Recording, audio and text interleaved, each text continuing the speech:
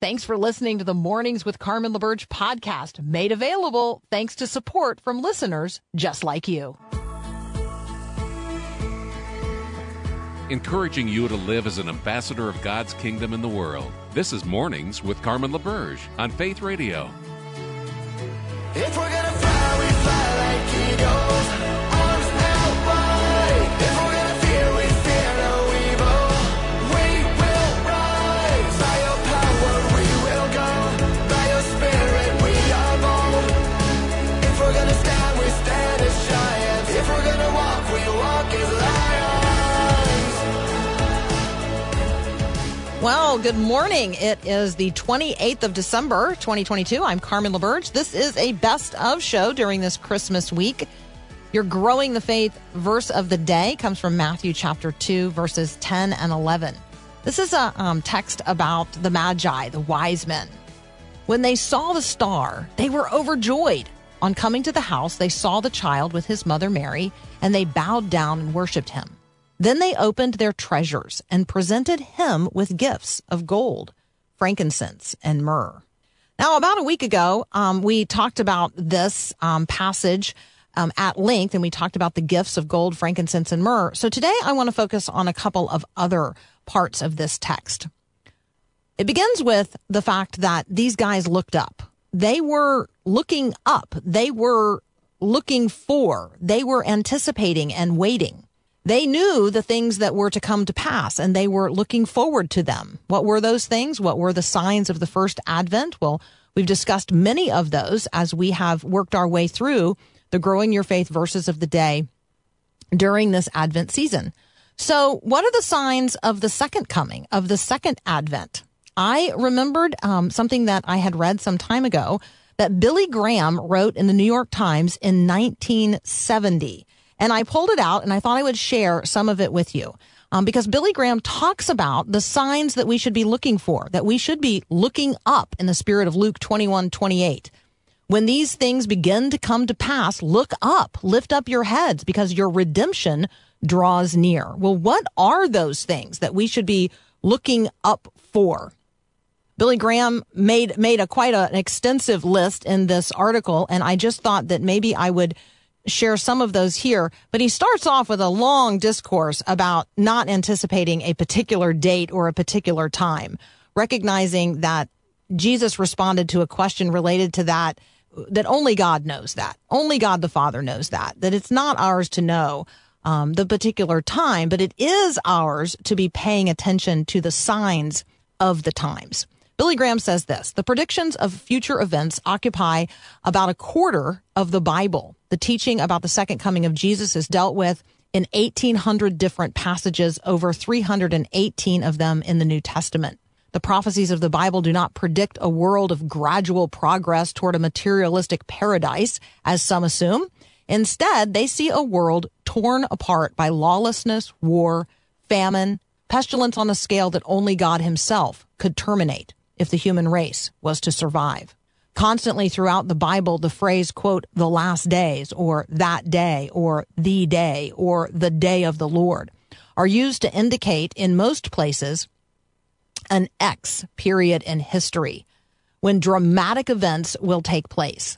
These events will culminate in God's intervention and the literal return of Jesus Christ to this planet. The Bible does not teach that the earth or the human race will come to an end. Instead, the Bible teaches that the world will be renovated by fire. This fire will destroy all that is evil and prepare the earth for the kingdom of God. Billy Graham goes on to say, again, this is an article that appeared in the New York Times in 1970 about the end of days, about what the Bible says we should be looking for in terms of the signs of the times in which we live.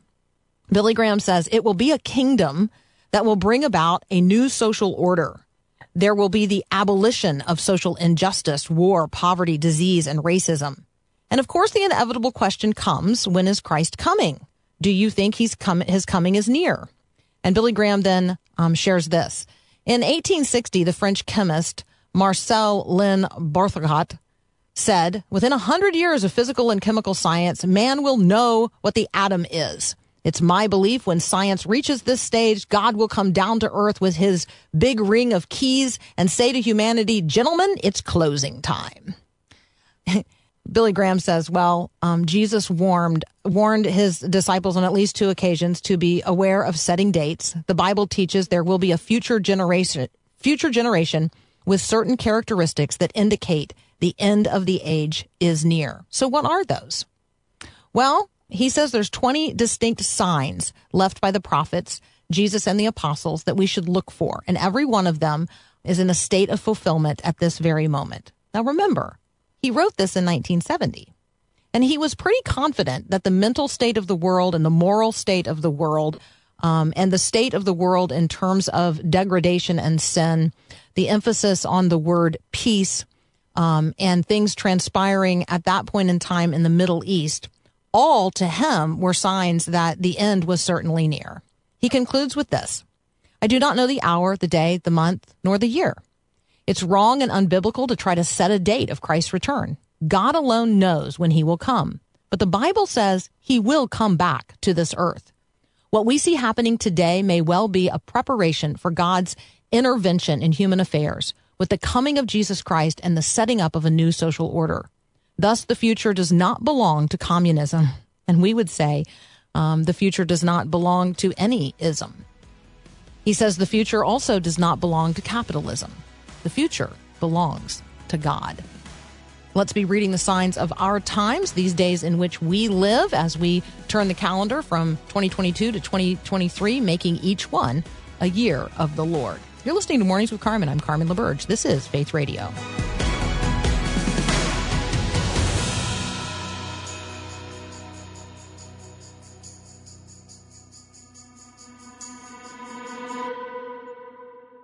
In the morning, when I rise, in the morning, when I rise, in the morning, when I rise, give me Jesus.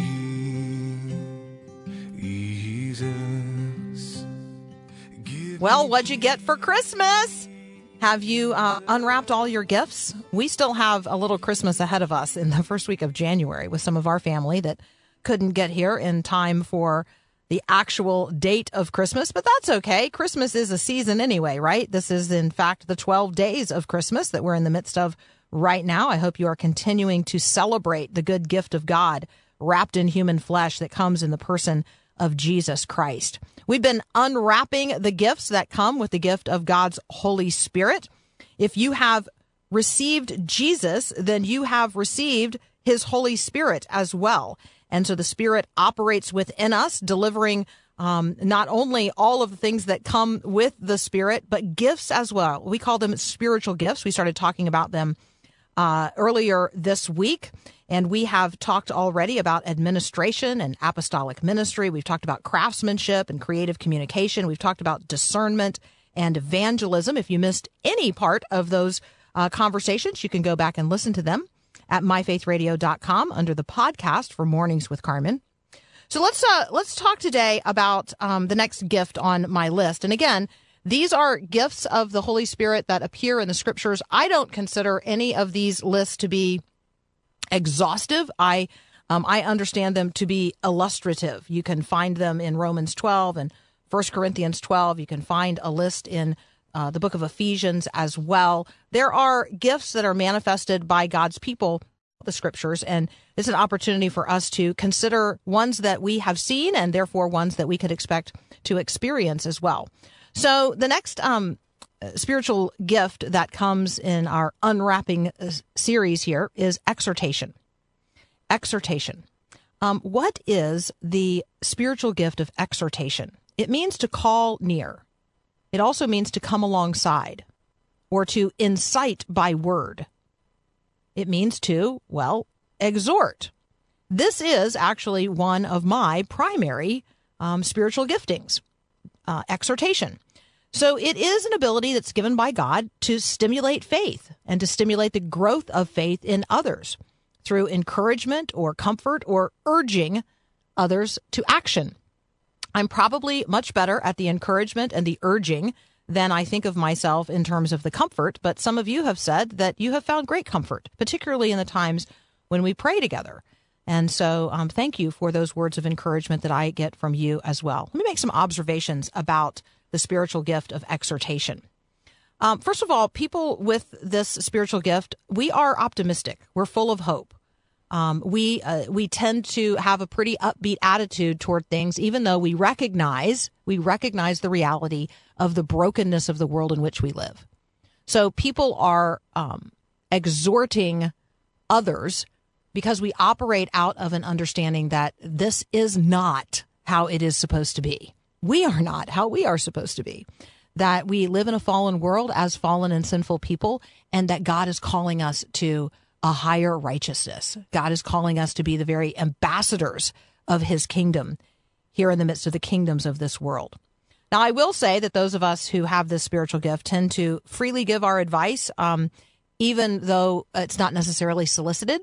But I can tell you that we do it out of a heart of desiring to see others grow, to see people encouraged. We like to relate real life experiences, and we like to parallel those with God's truth. Right? Our aim is to encourage, and in order to do that, we need to bring the truth about God to bear on the realities of human life. So that's exhortation. And if that's what you experience here on Mornings with Carmen, then you could probably confirm that this is one of my spiritual gifts. The next gift we're going to talk about is the gift of faith. Here, we might think really broadly about this, because there are those who would argue faith is not a gift. If it were, then why would Jesus be surprised to find it, right? So faith is that which is cultivated. Faith is also something that we are convinced of and rely upon. That's actually the core meaning of the word faith. It is to be convinced of something, to rely upon it, to lean upon it. And it's an ability. Faith is the ability in this context. We talk about faith in this way. Faith in this context is this ability that's given by God to recognize in a given situation that God is present, what God intends to do, and to trust him until it comes to pass. So are you a person of faith, and are you a person who is possessed of the spiritual gift of faith? Those are good questions to ask ourselves as we unwrap the gifts of the Holy Spirit this Christmas season. You're listening to Mornings with Carmen. I'm Carmen LaBerge, and this is Faith Radio. Sign up for the free Bible in a Year reading plan at myfaithradio.com and get everything you need to follow the plan each day and stay on track, including a printed schedule. Sign up now at myfaithradio.com. Give me faith like Daniel in the lion's den. Give me hope like Moses in the wilderness. Give me a heart like... Picking up where we left off in our conversation, unwrapping the gifts that come with the gift of the Holy Spirit this Christmas. Are you unwrapping the gifts of God this Christmas? And if so, how so? Each day, what we're doing is we're taking the gifts that come with the Holy Spirit. We're just unwrapping them. We're considering them one by one. I'd love for you to consider which of these gifts you believe God has given you by the power of his present Holy Spirit. So again, faith is a wonderful gift of God. We see it expressed maybe most readily in the life of Daniel. If you want to read about the expression of faith in the lives of believers in times past, Hebrews chapter 11 is a good place to read about faith expressed in the lives of our brothers and sisters in Christ. And now we come to the gift of giving. And you say to yourself, what? Giving is a gift? Yep. Giving is a gift. Now, along with gifts like evangelism, every believer is expected to express giving as a part of our gratitude to God for the indescribable gift we have in salvation in Jesus Christ. But giving is also a particular gift in the same way that evangelism is a particular gift. There are those who give in a way that is different than the ways the rest of us give. And so the core meaning of the spiritual gift of giving is, well, you might not find this surprising. It's to give, to actually give, to hand it over. And people who are possessed of this spiritual gift, they have this ability to acquire and then contribute resources for the extending of God's kingdom in ways that are supernatural. And so where each and every one of us are required to give, our tithes and offerings, people who have the spiritual gift of giving, God has blessed in a particular way to both acquire and gather in and then contribute or redistribute those resources for the expanding and the extending of God's kingdom here on earth. These are people who have a supernatural ability, frankly, to make money and then to supply those resources for kingdom expanding purposes. I think there's a caution here. I think the caution would be that sometimes the church relies heavily in terms of its direction upon people who have a lot of wealth. And just because a person has the capacity to generate a lot of wealth does not necessarily mean they're operating out of the spiritual gift of giving. And so we want to, as in all things, we want to be spiritually discerning. But we want to be sure that when we talk about this particular spiritual gift, we're talking about God operating in the heart of a person and God's Spirit operating in a way that moves them to give in extraordinary ways, particularly for the advancement of God's kingdom purposes and not some other prideful agenda. Joseph of Arimathea might be a person that you would look to in the scriptures in terms of this spiritual gift of giving. And then there's the gift of healings. I think this is probably where we get into some of the controversial conversations of the day. But I want you to consider that the spiritual gift of healing is not only real and was not only given in the days of the apostles, but that it is a gift that God continues to pour out. He's the great physician, and he continues to equip and empower people to heal. Some people do it professionally. Some people do it as a part of their natural abilities or their work, their vocation. Others do it as a spiritual exercise through this supernatural ability given by God to restore health and wholeness to a person. I would love it if people in counseling ministries possessed the spiritual gift, empowered and equipped by the Holy Spirit, to heal. Wouldn't that be amazing? Wouldn't that be wonderful? That's the kind of spiritual counselor I want. A person who would help me return to health and wholeness in terms of my mind and my heart. And then for them, it was a genuine expression of God's work in their life. I mean, wouldn't that be great? So when we talk about the gift of healing, we're talking about in Scripture, the gift of healings. When you see this word in 1 Corinthians 12, verses 9, 28, and 30, you will see that it is in the plural form. The word is used in the plural. This is the gift of healings. I think that indicates various kinds of healings available through the spiritual gift. Physical, emotional, spiritual. These are people who operate out of compassion and a desire to see people made well. They recognize the brokenness of the world. They recognize the hurt that we experience in the world, and they desire for us to be healed and made whole.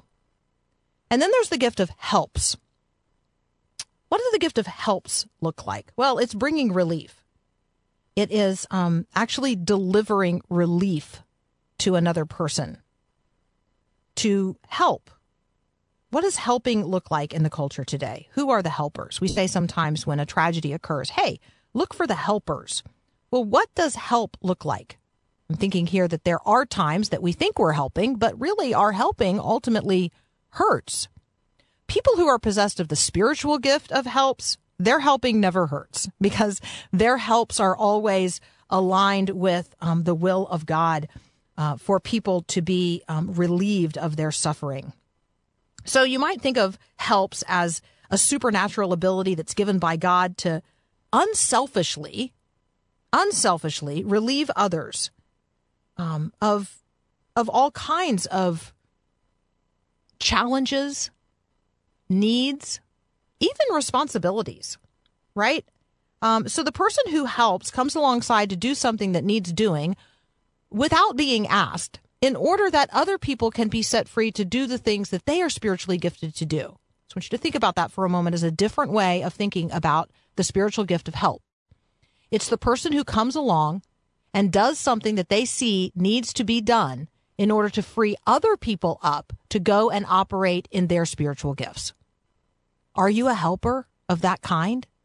Do you see needs and do you go and you meet those needs or do those duties or take care of those things in order that other people can be freed up to do the things that they are spiritually gifted and therefore called to do?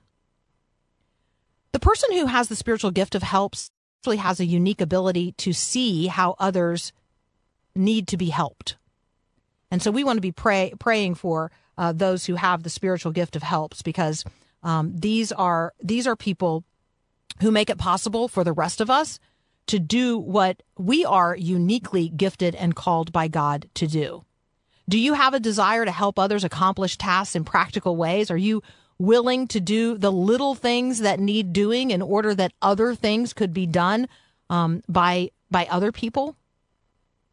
Are you a practical servant that releases others to operate more fully in their gifts? If so, then there's a pretty good chance you have the spiritual gift of helps. When we think about unwrapping the gifts that come with the Holy Spirit, remember it starts by receiving the indescribable gift that God has sent in the person of Jesus Christ. And so if you say to yourself, as we're having these conversations about spiritual gifts, well, I would like to have a spiritual gift. Do I have a spiritual gift? If you are a believer in Jesus and you have received him as your Savior and Lord, then the Holy Spirit has come upon you. And with the arrival of the Holy Spirit comes, by God's grace, spiritual gifts. I don't know how many, but I know you have at least one. You probably have a gift mix. That's how it tends to work out among most believers.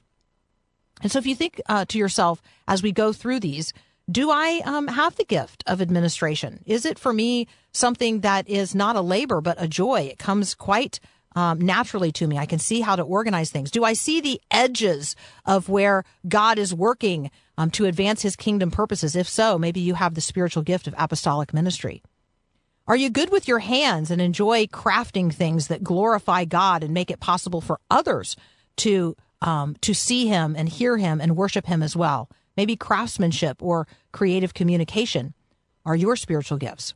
Do you have the gift of discernment? Are you able to see what others cannot about the days in which we live and help them connect the truth to the realities in which we walk? Do you have the gift of evangelism or exhortation? Or, as we've discussed today, the gift of faith, giving, healings, or helps?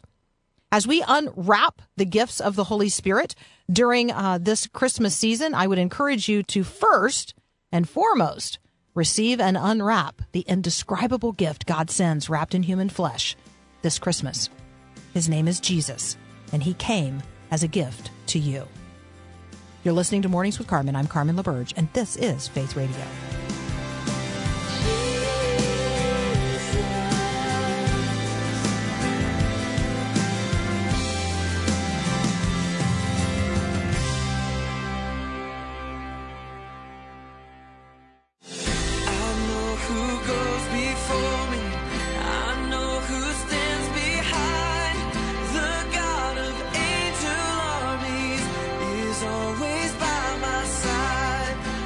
Just a reminder that you're listening to a special edition of Mornings with Carmen during this Christmas week. And next up, I'm going to share again my conversation with Pastor Jeremy Freeman. It originally aired early in November. It's about his book and the movement, #ButGod. You're listening to Mornings with Carmen. I'm Carmen LaBerge, and this is Faith Radio.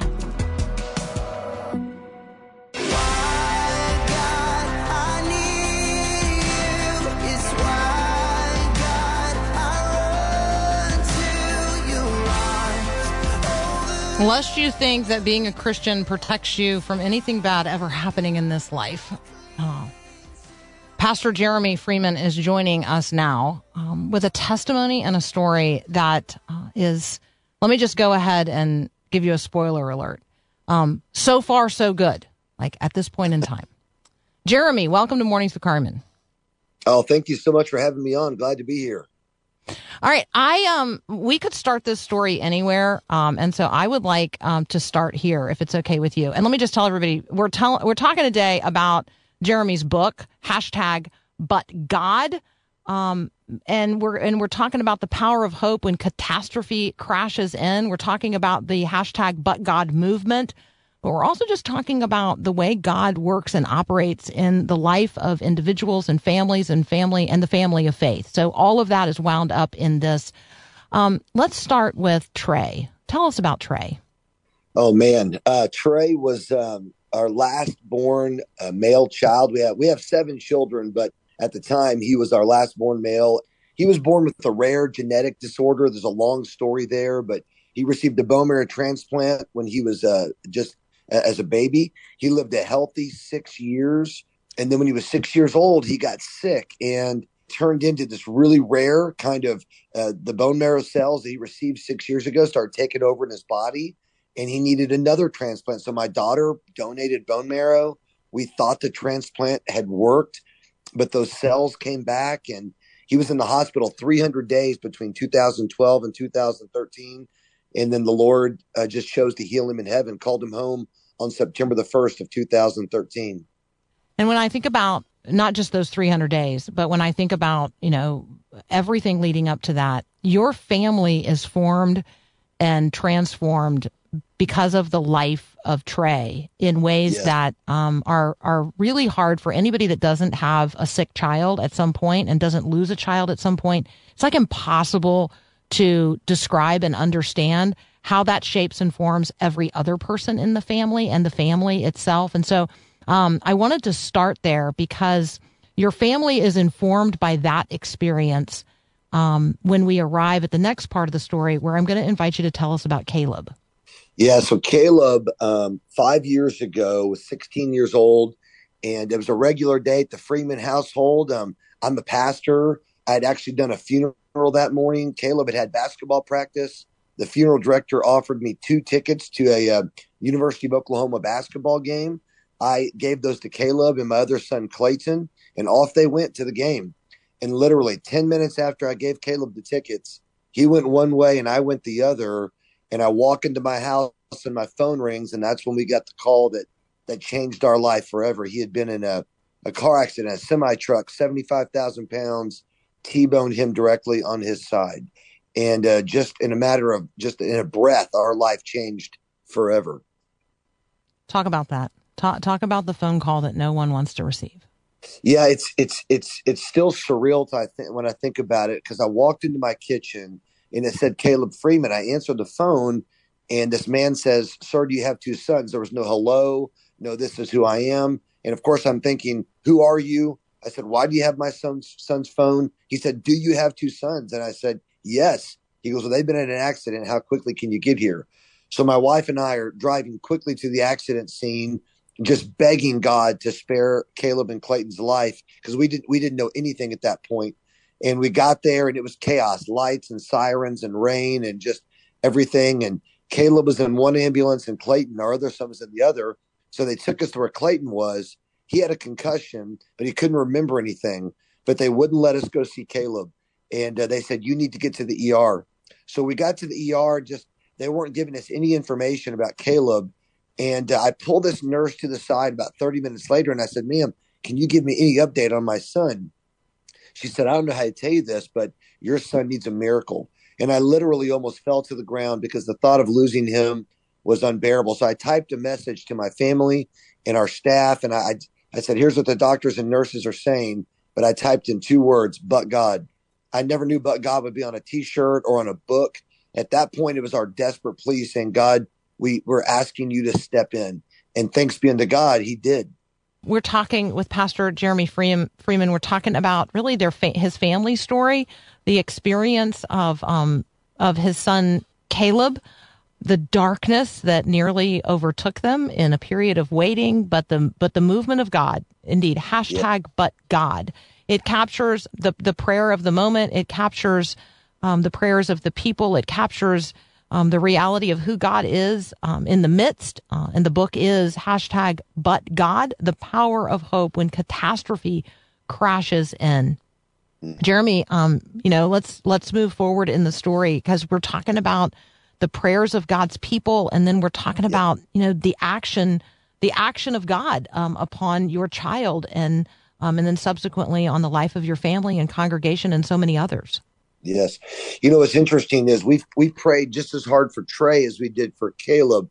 And the Lord often chooses to do what brings him the most. He always chooses to do what brings him the most glory. So we were in the ER, and this lady came running in, And I remember she was wearing a white outfit and she had blood all over her. She said, "Are you Caleb's parents?" And we said, "Yes." She said, "I want you to know I was driving home on the highway. I saw the accident." She goes, "I'm a certified CPR trained instructor. I ran across the highway." She said, "Nobody was tending to Caleb. Come to find out, they weren't tending to Caleb because they thought he was dead." She said, "So I cleared his airway, made sure he was breathing." She said, "But more importantly, I prayed over him from head to toe. And God has told me he's going to live. He's going to be well." I mean, that's a bold thing to tell a family. It's bold. And so immediately God stepped in and was letting us know he was doing something different. And we've had so many but God moments like that along the way. And we just give God praise for how he's been working. And I can tell you all about it. You tell me what you want to know and I'll tell you, because it's an amazing story.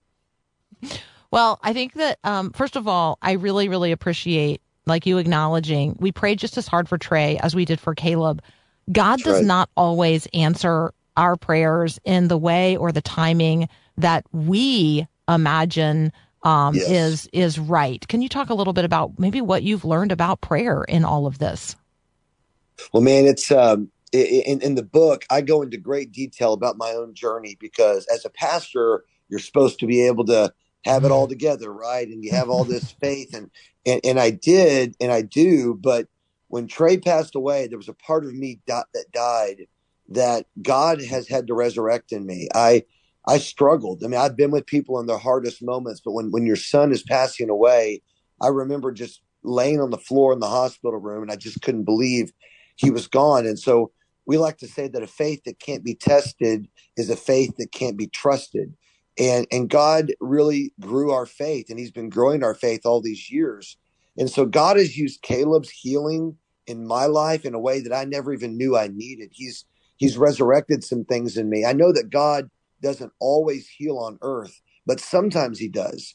And I've had to trust him in that. And so it's been a journey of faith for me that God has done a really remarkable work in my life. And I'm so grateful for his faithfulness and his grace to me in the midst of all of my doubts and struggles and questions at times. We're talking with Pastor Jeremy Freeman. He is the author of #ButGod, The Power of Hope When Catastrophe Crashes In. Day in and day out, he is the pastor of the First Baptist Church in Newcastle, Oklahoma.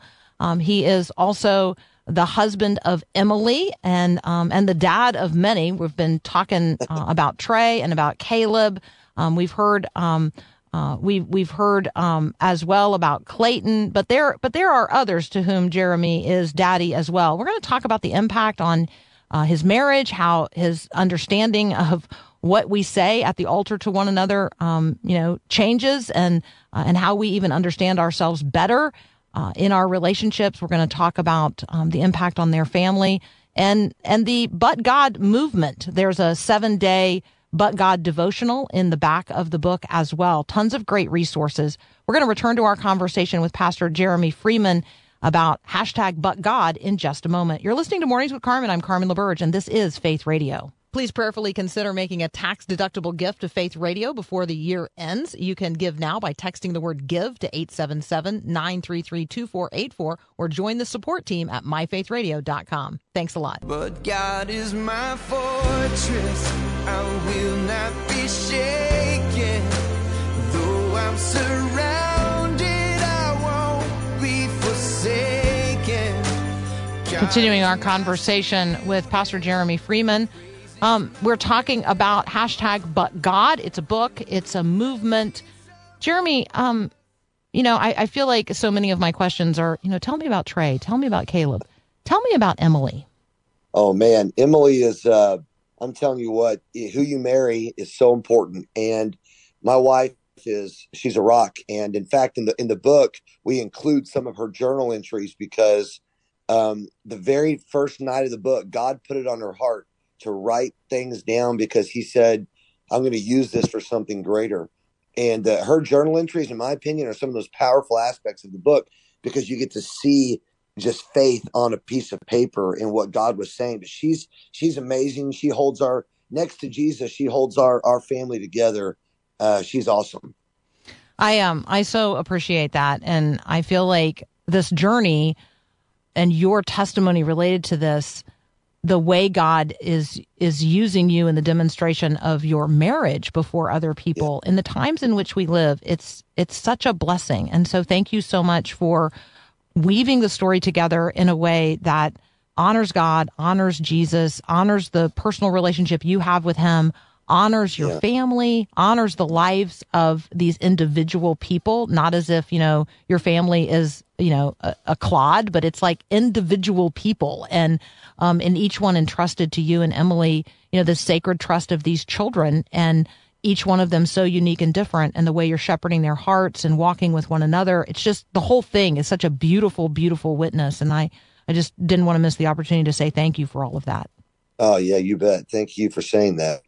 Be sure people have a little bit of a window into the hashtag But God 7-Day Devotional. Like, take us there for a moment. What's that about? What are you trying to invite people into? Yeah, what I was going to say is that suffering has a way of kind of pushing you toward God or pulling you from God. And thankfully, the Lord in his grace has allowed suffering to draw not only us closer to him, but also closer to one another. Like, our family is stronger because of our suffering.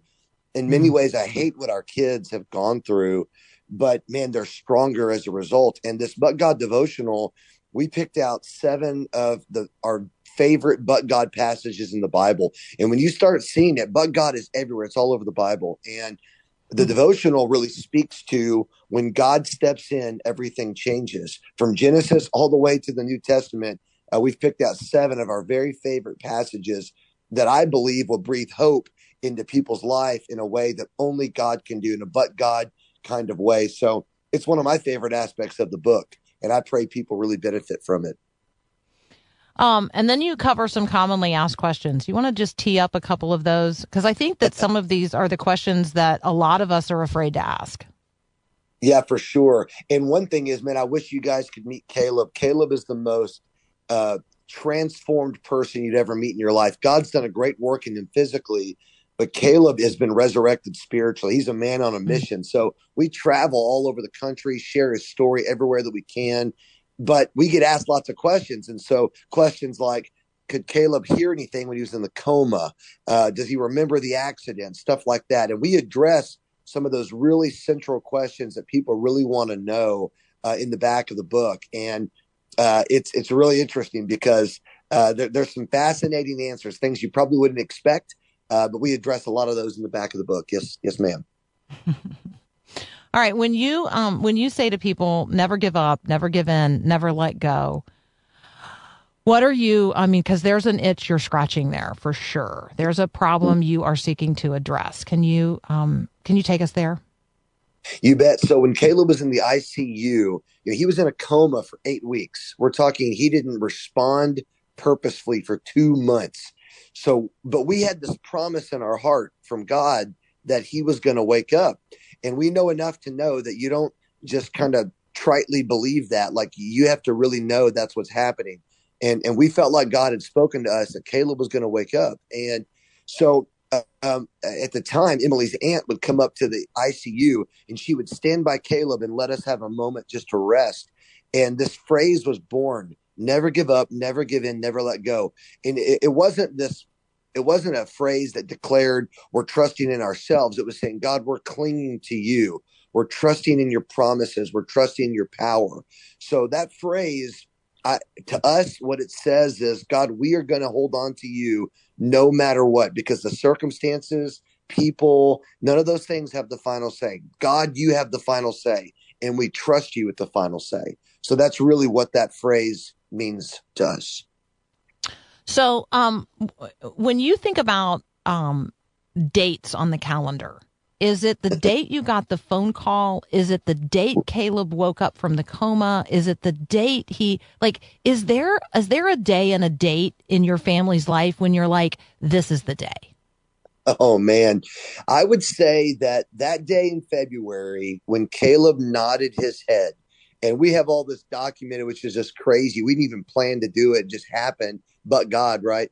But seriously, one day he was sitting in his wheelchair in Denver, Colorado at Craig Hospital, and his therapist said, Caleb, can you nod your head? Yes. And I mean, he nodded his head and you would have thought we won the lottery. I mean, it was over the top. They couldn't believe it. We've been asking him to nod his head for 8 weeks, and then he just nods his head and he starts waking up. The doctors thought we were in denial. They were like, this poor family, this kid's never waking up. 90% with his brain injury never wake up. And those that do never regain consciousness. He nods his head and he starts waking up, and it was unreal. So I get chills even saying that right now, because it was such an incredible, but God, miraculous moment in our lives that we will never forget. All right. So, I mean, just logistically, just for a moment, because there are people trying to do like all the math here. And they're like, okay, they live in Oklahoma. Now he's talking about being in a hospital in Denver, Colorado. We're talking about weeks on end. They have, they got a bunch of kids. Like, how, just at the most basic level, like, how are you managing all that? Oh, man. Well, we had a very gracious church family that really allowed me to focus on my family. Thanks be unto God for that. But we were in Oklahoma for 4 weeks. We transferred to Denver, Colorado. We were there for 5 months. We left there, went to Omaha, Nebraska, QLI hospital for 3 months. Caleb had to go to Boise, Idaho, have his left ear totally reconstructed. We were there for 1 month, and then we came home. So we moved our whole family around with us. The school worked with us. Our church worked with us. But most importantly, God just allowed for us to be together. And that made all the difference. And so tons of logistics. We go over all of it in the book. It's amazing to see how God just provided every step of the way.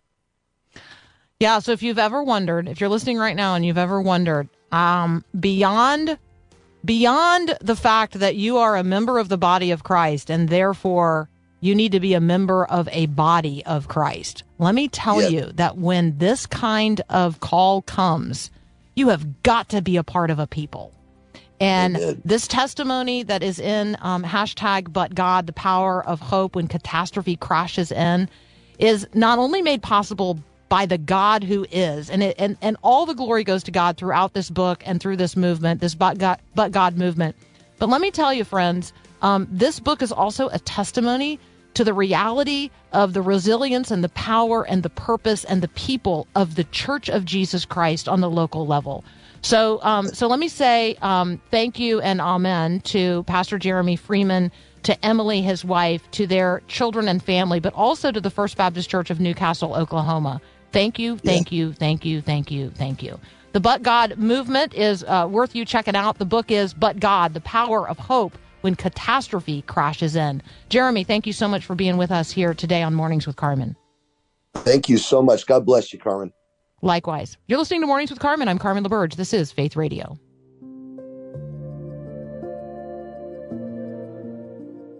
My fear doesn't stand a chance when I stand in your love. So let's return briefly to the conversation that we started at the outset of the hour about reading the signs of the times in which we're in and anticipating the second coming of Jesus. Again, I was sharing from an article that Billy Graham wrote in the New York Times in 1970, and he talks about there being more than 20 distinct signs left by the prophets, Jesus, and the apostles that we should be looking for as we look up toward and give our attention to the second coming of Christ. Billy Graham said in 1970, which you know is 50 years ago now, that every one of those signs was in a state of fulfillment even then. So even more so now. Well, what were some of those signs that he talked about? Well, one was that Jesus characterized the mental state of the world just before his return. He said that upon the earth there would be distress of nations with perplexity. That's Luke 21:25. To be distressed is to be under pressure. Perplexity means bewilderment. In other words, Jesus said the generation before his return would be under such severe pressure from every point of view that there would be no apparent way out. People literally wouldn't know which direction to turn in terms of the truth. Jesus also talked about the moral state of the world before his coming again.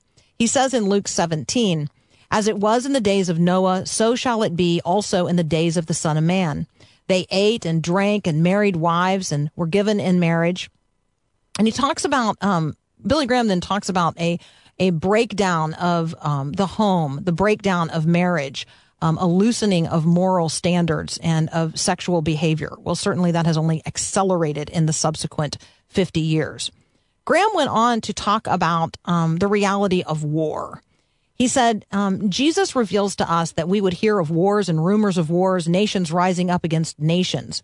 The Bible indicates that toward the end of the age, wars will actually become more widespread, more devastating, and more frequent. These wars will all culminate in what is called, quote, the Battle of Armageddon. Finally, Graham gives attention to a conversation about emphasis on the word peace. He says here, quoting from the Apostle Paul in 1 Thessalonians, For when they shall say peace and safety, sudden destruction will come upon them, as travail comes upon a woman at childbirth, and they shall not escape. Never has there been so much talk of peace and so little peace among us as people, Graham notes. So when we talk about the signs of the times, he highlights then finally the signs transpiring in the Middle East 50 years ago. Those are only accelerating today. And so I guess I'm wondering, are you looking up? Are you anticipating the return of Jesus? And do you know how to read the signs of the times in which we're in? You've been listening to Mornings with Carmen, a special Christmas week edition. Have a great day, and God bless.